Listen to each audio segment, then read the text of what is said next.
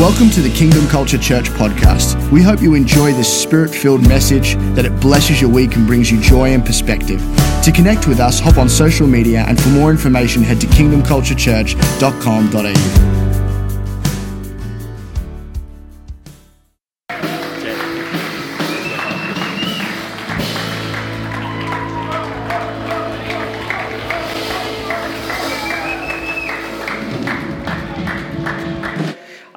I'm looking at Matthew 26 tonight, and what I want to do is actually, there's 75 verses in Matthew 26, and I just want to, there's a theme that runs through that chapter which I actually want to pick out, but I feel like I should just overview the chapter rather than read the whole chapter, but because the whole chapter is majorly important. So it opens that Jesus is saying to the disciples, it's 2 days before the feast of the Passover. And that would have been amazingly significant, especially to Jesus, because you had the sacrifice of the lamb at the Passover, and then you had the Lamb of God.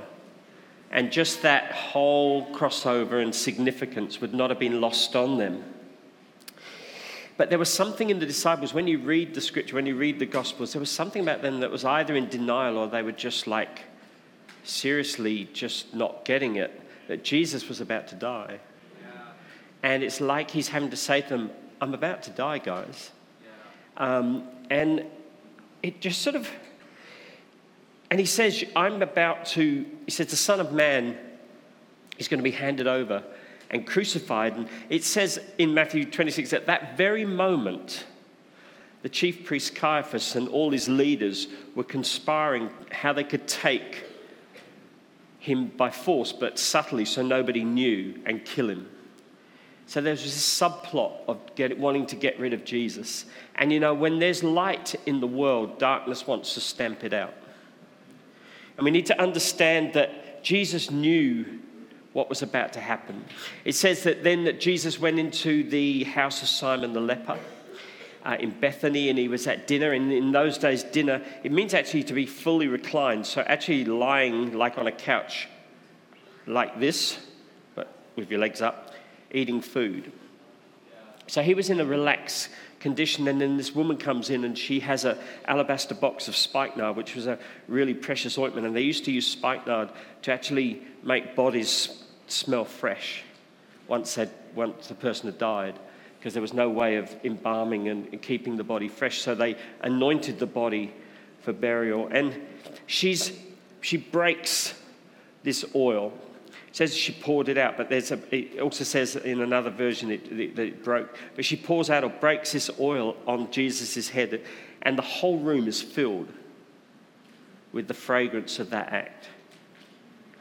And we're going to look at a little bit about the act of worship in that sense, because when you worship like that, the whole room is filled with the fragrance of Christ. Yeah. And something happens. And so you'd think their response would be, wow. But their response was, what a waste of money. And this could have been sold to give to the poor. And he says, the poor you have with you always. The Message says, this is a criminal act. This money could have been used for something better. And you know what Jesus says? Leave her alone. For what she's done has anointed me for burial. And then at that very moment, it says Judas went out of the room, and he went to the high priest and he said, what will you give me if I give you Jesus? And they say, we'll give you 30 pieces of silver. And then it says that Judas looked for an opportunity to offer Jesus up. And they're at the Passover meal. And then Jesus talks about betrayal. And he says, one of you who eats food with me is going to betray me. And he says, it's better that man had never been born than he betrays the Son of Man, the Son of God. And Judas comes back in and he says, it's not I, is it, Lord? And Jesus says, don't play games with me, Judas. And I know this is like serious subject matter, but I can also feel like the Holy Spirit all over this, because there is something about the reality of what Judas did and then later on what Peter does when he denies Christ, and the comparison there. Anyway, Jesus takes the bread and the wine and he says, "This is my body broken for you, and this is the wine, my blood poured out for you for forgiveness of sin." And then they sing a hymn, and he and the disciples, they rise up and they go out to the Mount of Olives. And Jesus goes to his special place. But he says on the way, by the time this night is over, every one of you will have left me.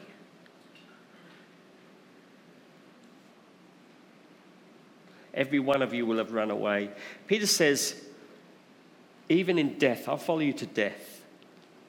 I'll follow you to the death. I will never run away. I'll never deny you. But then it also says that the disciples, they all said the same thing. That disciples all said the same thing. We will never deny you. We'll never run away from you. And he says, Peter, you're going to deny me 3 times, even before the cock crows. And so they move on they go up the Mount of Olives and they move to a place called the Garden of Gethsemane. And that word Gethsemane means the oil press or the wine press. And he says to the disciples, I'm going to go over and pray. You wait here and you tarry with me. And he says, I'm going to go and pray. And it says that a sorrow came upon him so strong that it was like a sorrow unto death. And then he's wrestling. And he says, let this cup pass from me, God, but not my will, but yours be done. And in another version, or one of the Gospels, it says he was sweating drops of blood and sweat. Then he goes to the disciples and they've fallen asleep. And he says, couldn't you watch with me just for 1 hour?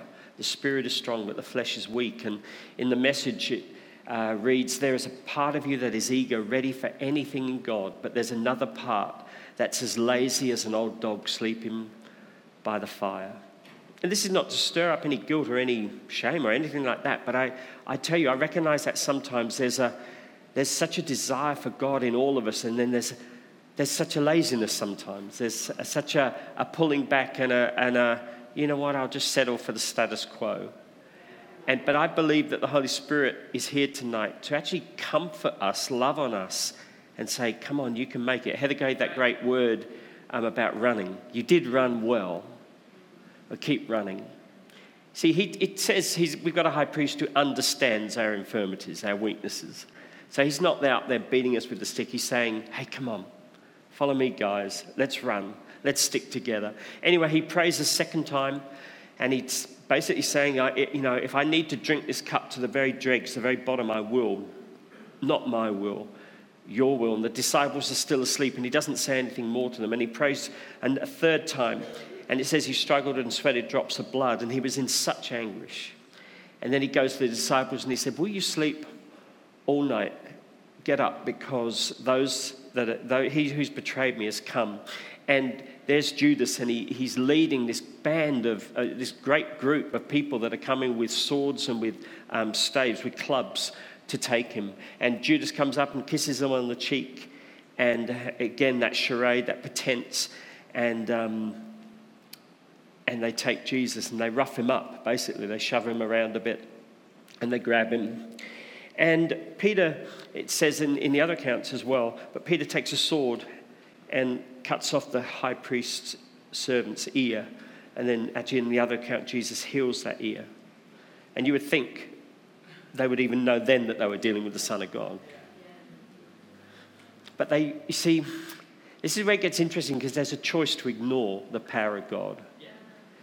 And I know I'm talking to the converted, but we need to not ignore the power of God in our lives. We need to not ignore the nudge of the Holy Spirit. We need to not ignore the manifest presence of God in our lives. He says, put your sword away. those who live by the sword die by the sword. He said, don't you understand? I could call down 12 legions of angels. But this needs to happen so that Scripture can be fulfilled, so that I can die, so that you can live.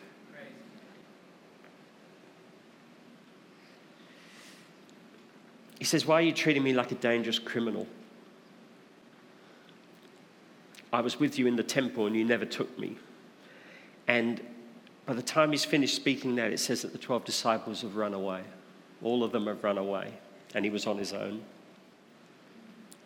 He gets taken to Caiaphas, the high priest, and it says that Peter, at a safe distance, was watching. And it says that they were cooking up charges against Jesus, but none of the charges stuck. 2 men came in and they said, he said he was going to tear down the temple and build it again in 3 days. But even that charge didn't stick. And then the high priest, he starts to get really mad. And he goes, are you the Christ? Are you the Son of living God? And Jesus looks at him and he said, you said it. You'll see soon that I'm seated on the right hand of my Father and I'm coming in the clouds with power. And the high priest screams at him, blasphemy. And he rips his cloak. And he basically is just frothing. He's just so beside himself with anger. And that's what religion will do to you. It will make you not see sense. It will make you not recognize what's in front of you, the very living God. And he screamed, blasphemy. And then the crowd shouted, death. That's what he deserves, death.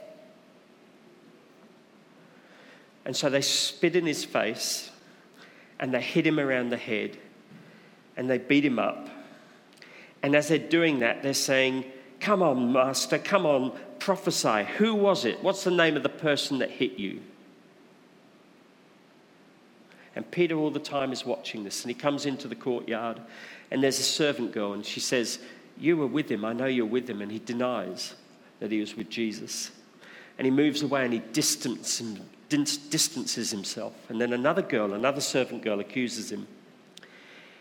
And this time he swears. He swears and says, I don't know him. And then the third time, he says that he's moved now into the bystanders and he's just trying to fit in with the crowd. And somebody says to him, hey, your speech betrays you. You're a Galilean like he is. We know by your accent. And he swears and he says, I don't know him. I've never known him. And as he does that, the rooster crows. And it says in Luke 22's account that Jesus turned and he looked Peter in the eye. And I think that must have been one of the most devastating things that could ever happen to a person. That look of Jesus in his eye. But I wonder actually how he looked at him. I actually think there would have been so much love and so much acceptance. There wouldn't have been shock and horror. There would have been, hey, Peter, I know you. Because what I think is so exciting, he knew exactly where to look for Peter. And he looked him out. And so that's Matthew 26. And the things I want to bring out is, and then it says that Peter slips away and he cried and he cried and he cried. And there were 4 acts of consequence by 4 different people in Matthew 26. And I just want to briefly look at these. There was a woman who did a memorable act. There was a disciple who perpetrated an act of betrayal. There was Peter who performed an act of denial, and Jesus who made the ultimate sacrificial act. And so we have a quick look at the memorable act. And it says in Matthew 26, verse 6 to 9, when Jesus was at Bethany, a guest of Simon the leper, a woman came up to him and as he was eating dinner and anointed him with a bottle of very expensive perfume. When the disciples saw what was happening, they were furious. That's criminal. This could have been sold for a lot of money and handed out to the poor. And when Jesus realized what was going on, he intervened. Why are you giving this woman a hard time? She has just done something wonderfully significant for me. You will have the poor with you every day for the rest of your lives, but not me. When she poured this perfume on my body, what she really did was anoint me for burial. You can be sure that wherever in the whole world this message is preached, what she has just done is going to be remembered and admired. And she's remembered in 3 of the Gospels. Jesus is comfortable. He's surrounded in this setting of dinner with people who have pasts. And Jesus tonight is comfortable with people who have pasts. And though our pasts are washed away and they're washed away completely, He's still comfortable around those. He knows us intimately. And I take great courage and comfort in that. It says that what this woman did, Jesus said, was so profound that it would be remembered wherever the gospel is preached as a memorial to her. I just want to ask you to know, are you living a life that's worth remembering? You're very, very quiet, but that's okay. Are you living a life that's worth people to remember? It's so important that we know what that is. You see, people do the most bizarre things to be remembered. In the Guinness Book of Records, there is a record for the farthest marshmallow blown out of a nostril into the mouth of a catcher. It's a guy and a girl. Their mums must be so proud.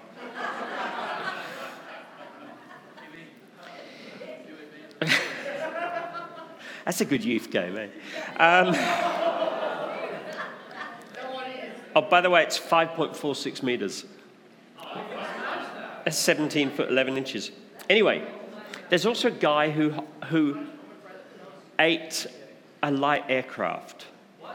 He ground it up and ate it, basically.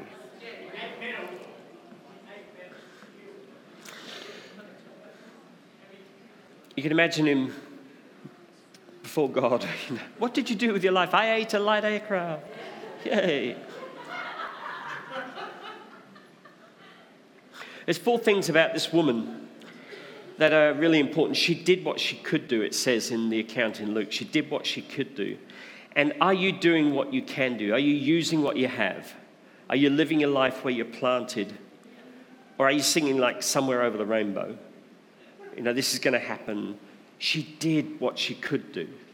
So she brought what she had and she offered it to Jesus. And sometimes we need to stop analysing what we have and just bring it to Jesus. Anoint him with it, as it were, figuratively speaking, but laying it down before him and saying, thank you, Jesus, for what you've given me. Point 2 was that she was criticised. And sometimes you have to, all the time, you have to move in the face of criticism. You have to be brave. We have to be those, when others, because what happened was this woman made them uncomfortable. And sometimes how we live, how we worship, how we live our lives, it makes people uncomfortable. I grew up with friends and people in church, and some of my oldest friends, and even some of the pastors I grew up under, of late they've been saying, I hope you're not becoming too religious, because they see on Facebook, I hope you're not neglecting your family, you're going to church every week. And I'm like, when did that ever be a thing? Like you're going to, and I'm not mocking them, but what I'm saying is it's so easy to drift. It's so easy to drift away from, and we're not into doing things just for the sake of doing it. But I tell you what, there's sometimes this criticism rise up and we just have to stand up and go, you know what, I don't care, I'm going to worship. Yes. I don't care, I'm going to live my life for God because I know the benefits, I know the life that I've got. And it's so good to be able to live like that. The third thing was she did it on time. So she wasn't waiting for recognition. She actually didn't even wait for the meal to end, which was the protocol. She just did it when she felt. And there is that, sometimes there is that, hey, let's just do it. What God's asking you to do, just do it. Stop waiting. Stop going, I'll do it in 6 months' time. Just do it. Do it as an act of worship to Jesus. If he's calling you to, start a business, if he's calling you to go to Bible school, if he's calling you to serve at church, if he's calling you to, evangelize, whatever, just do it and do it as an act of worship to the Savior because he's worthy of it all. He's worthy of us pouring out our lives. He's worthy of us actually going, you know what, this seems expensive to me and precious, but I tell you what, I'm going to lay it down for Jesus because he's worthy of it all. And then there was brokenness. There was a brokenness about her. And in Luke 7, they believe there were two women that did the same thing. Because this second account, which is worth just inserting in here. The second account, it talks about, I'll just read this to you. It was Simon whose house was opened up, and he said, if this man was the prophet I thought he was, he would have known what kind of woman this is who's falling all over him. Because it says she was a prostitute. She was the town prostitute. This was another woman that was anointing Jesus. And Jesus looks at him and he says, Simon, you offered me no water to wash my feet. She has washed and kissed my feet with tears non-stop and wiped my feet with her hair like a towel. And in those days, they didn't really put money in banks and things like that. They bought things like alabaster boxes of perfume that were massively expensive. And that was their form of savings. And she brought everything that she had, everything that represented her life. And I don't want to be crude when I say this, but I have said this before, but I don't want to be crude when I say she was a prostitute. So all of her earnings, immoral earnings, she went, you know what? Even though it's wrong what I've done, I'm giving my life to Christ. I'm bringing it as I am.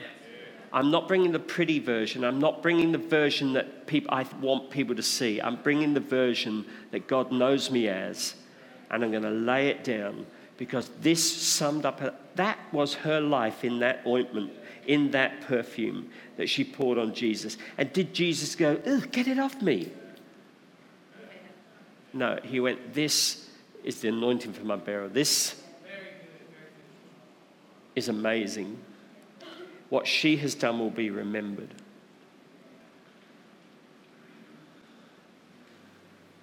We were singing, I'll become even more undignified than this. And I love the way that went. But I wonder, just when she did that, it was like there was no one else in the room, just her and Jesus. And again, it's not a comparison thing, but when were you last just so unaware of everybody else, just pouring it out for Jesus? Like just, as it were, desolate in a sense, where you're just, I don't care, I'll wipe my hair, I'll wipe his feet with my hair, I'll cry on his feet. It's just like she was abandoned to him. And I believe we're coming into days of abandonment in worship. And I believe we will see that again, and it will continue on. When did you worship like you just didn't care? Because she just didn't care. She didn't care who was watching.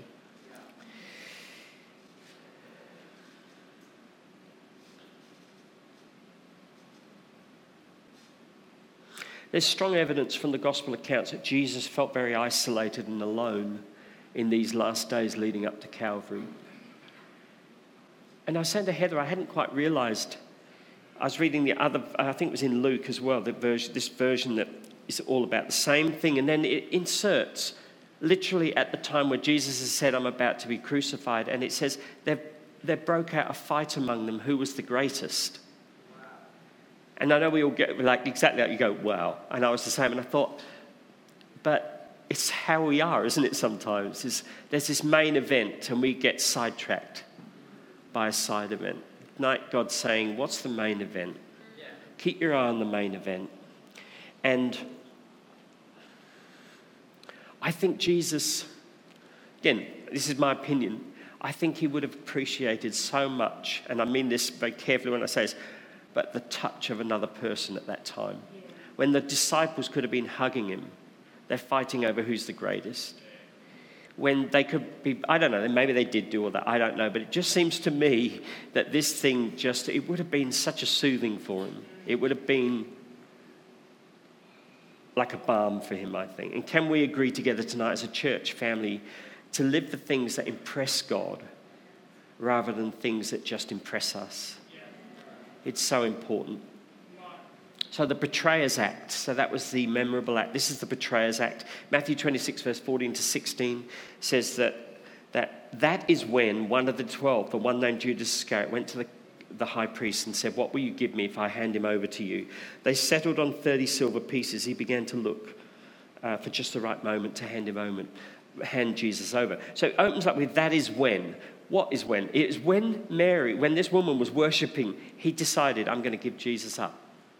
It's just like there must have been this, I don't know, maybe there was jealousy, or I just don't know what it was, but it says that is when he decided to hand Jesus over. And it says they settled on a price. It sounds like they even bargained down Judas. And it just got a hold of me that all of a sudden you've got a value being placed on the Son of God's life. Isn't that amazing? They valued his life. And I don't know, it just really moved me. 30 pieces of silver. Let me tell you what that is. That's in today's money, today's understanding, 4 months' wages for the average person in Australia. That's possibly a deposit on a house. Possibly. It's a new Mazda 2. It's a new Harley-Davidson Sportster. It won't even buy you the cheapest room on the QE2 World Cruise in 2019. You may get a business class around the world on Qantas with limited stops. 30 pieces of silver is the average annual food bill for a family of 4, or half a year's rent. How do you value the life of the Son of God? It said Judas wept. Judas wept in Matthew 27 and was never restored. Peter wept and he was. There's intention and then there's insincerity as well. But Judas played games. But he wept because he was caught. He wept because he negotiated a deal. He wept because it didn't turn out well for him. He wept because his peers despised him. It says in Matthew 27, verse 4, Judas, the one who betrayed him, realized that Jesus was doomed. Overcome with remorse, he gave back the 30 silver coins to the high priest, saying, I've sinned, I've betrayed an innocent man. And they said, what do we care? That's your problem. That's how they treated him. They didn't treat him as an equal. And Judas threw the silver coins into the temple and left. And then he went out and he hung himself. Judas means he shall be praised. And I know this is there's this mixed sort of stories and so on, but our life is to be a life of praise towards Jesus. Yeah. Our life is to be lived in praise towards him. And can I put it this way? You see, Judas went out and he hung himself, but can I just say sometimes we can fall over, but we need to get back up. We need to not end our spiritual life. We actually need to go, you know what, life is worth living. I've got a life, I'm going to praise him with it. We can do some dumb things, and some people go, I've betrayed Jesus and so on. I don't believe that, because your heart would not be soft. Your heart would not be tender toward God. Your heart would not be seeking God and repentance and remorse if that was the case.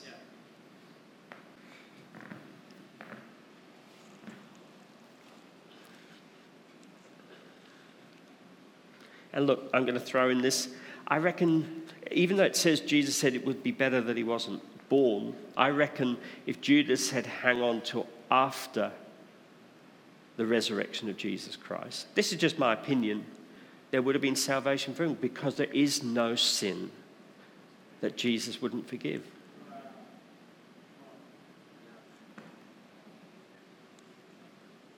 The denier's act.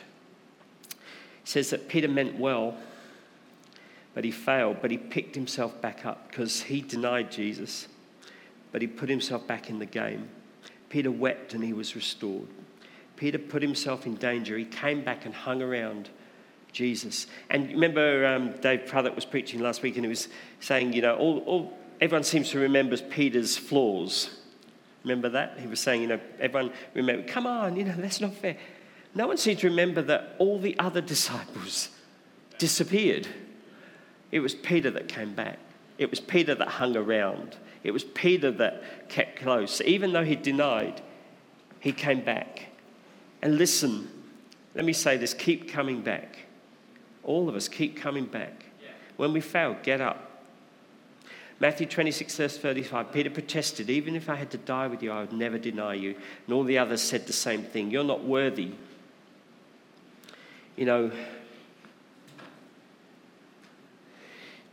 You can feel like you're not worthy because you've let Jesus down or whatever. But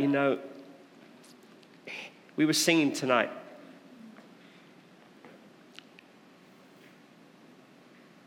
He didn't want heaven without us, so he brought heaven down. My sin was great. His love was greater. And you can feel not worthy tonight, but I tell you what, the blood of Jesus Christ puts you back on top of the mountain, puts you back on top of the world, puts you back on top of your circumstances, puts you back, brings you back from a place of denial, brings you back from a place of walking away. And many of us can testify to that. You don't measure up. Well, who does? You're not worthy. Well, who is? Peter despised himself. He wounded the one he loved the most. And I reckon he felt, because I think we've all done it at times, you can talk to yourself like, what a piece of trash you are. But the truth is, Jesus loved him very, very much. And the truth is, and we can all nod at that and we go, yeah, Peter was a good guy. But the truth is, you are a good man and you are a good woman. And Jesus loves you very much. And you're not Judas. You're Simon Peter. And do you know what? Jesus said, I give you back your ministry after he's risen. He goes, feed my sheep. Isn't that amazing? Feed my sheep. You know, Peter wrote more about humility than any other book in the Bible. He was a man of weakness and denial, and he becomes the apostle of boldness and of faith. And that is something to celebrate.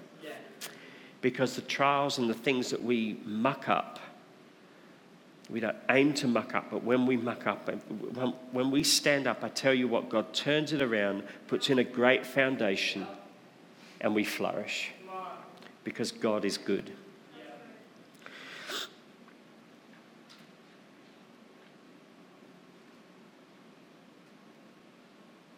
And I just love that part where it's such a visual thing that their eyes connected. Jesus knew exactly where Peter was. And you know, after that, what's he say when he's risen? He says, go tell the disciple I'm alive and tell Peter also. And that is just an amazing scripture that gives us great hope. If we could get the band up, that would be amazing. Thank you. And then the last one is the sacrificial act of Jesus in Matthew 26, 36 to 39.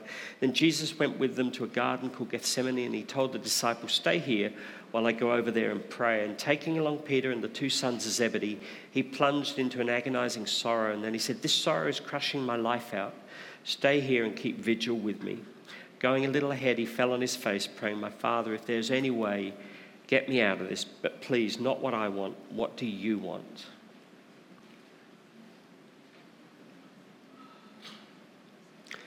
From Jesus' death, new wine was poured out on the earth.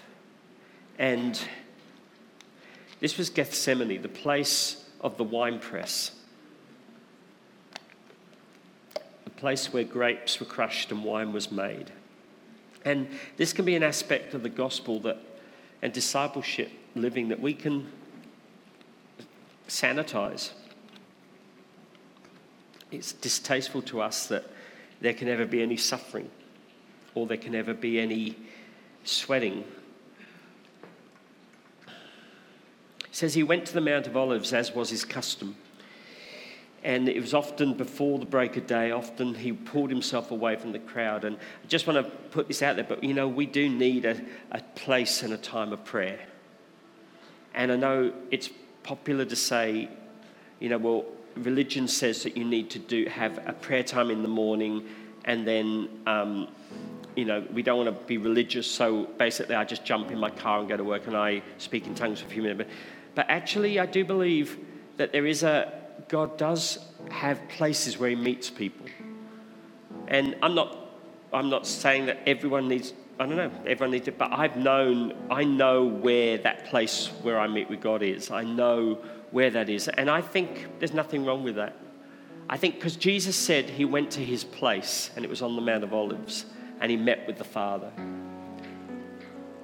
So I'm challenging in that. If it feels like a challenge, it is a challenge, because I do think it's old-fashioned, but I think it's truth, that we need a place of prayer. We need a place where we know it's us and God.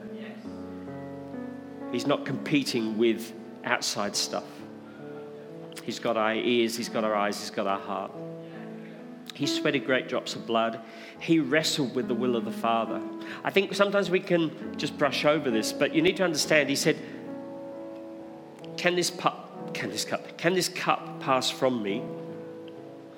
Nevertheless, not my will. So his will was, let this cup pass, but yours be done. That gives me great courage and comfort, because sometimes I feel like that, and sometimes you have felt like that. I don't want to do this. I don't want to be here. I don't want to be in this relationship. I don't want to be in this church. I don't want to be blah, blah, blah, blah, blah, whatever it is. But you've gone, you know what, God? It's not about me, it's about you. And Jesus knew that this act, this amazing act, was going to have the most amazing, miraculous, eternal repercussions. And sometimes we need to realize that we don't have to know exactly what God is doing in our lives for it to have major, miraculous repercussions. So when we act on what God is saying, it's like seed sown in the ground. And that's just amazing. Sometimes we want a no-sweat Christianity. Jesus sweated drops of blood. But there will be times when you sweat over your call. There'll be times when you sweat over what God's asking you to do. There's a counting of the cost, and that's important. Sometimes you'll be sweating on your own. Sometimes you'll be sweating it out with others. But I believe God has given us this mind. He says the renewing of the mind, but he's actually calls us to be wise as serpents, gentle as doves. But he's called us to be intelligent. I was thinking about that song, the New Wine song, Hillsong. I came here with nothing. Jesus, make new wine out of me. Just think about what you're singing. How do you get new wine?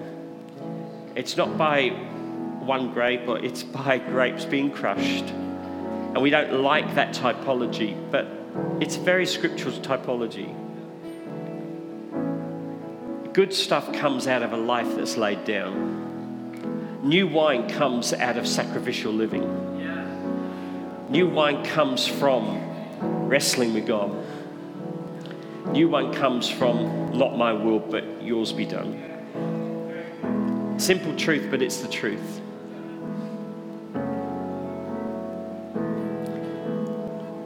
See, the act of the cross was not decided on the cross, it was decided in the garden. I'll say it again. The act of the cross, Jesus being nailed on the cross, that was an outcome of a decision made in the garden. Not my will, but yours be done.